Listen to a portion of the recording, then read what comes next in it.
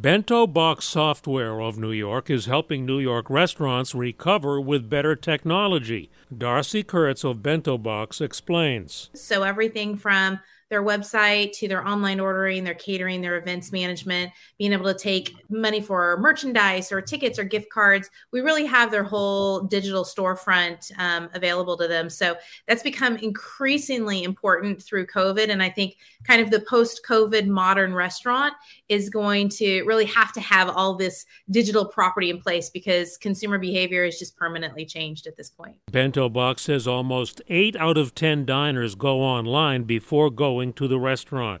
On the latest Small Business Spotlight video, you can see the digital menu Bento Box developed for Claudia's Peruvian Kitchen in the Bronx that's getting more orders.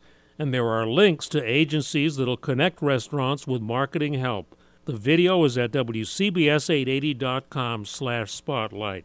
I'm Joe Connolly for Bloomberg and WCBS News Radio 880.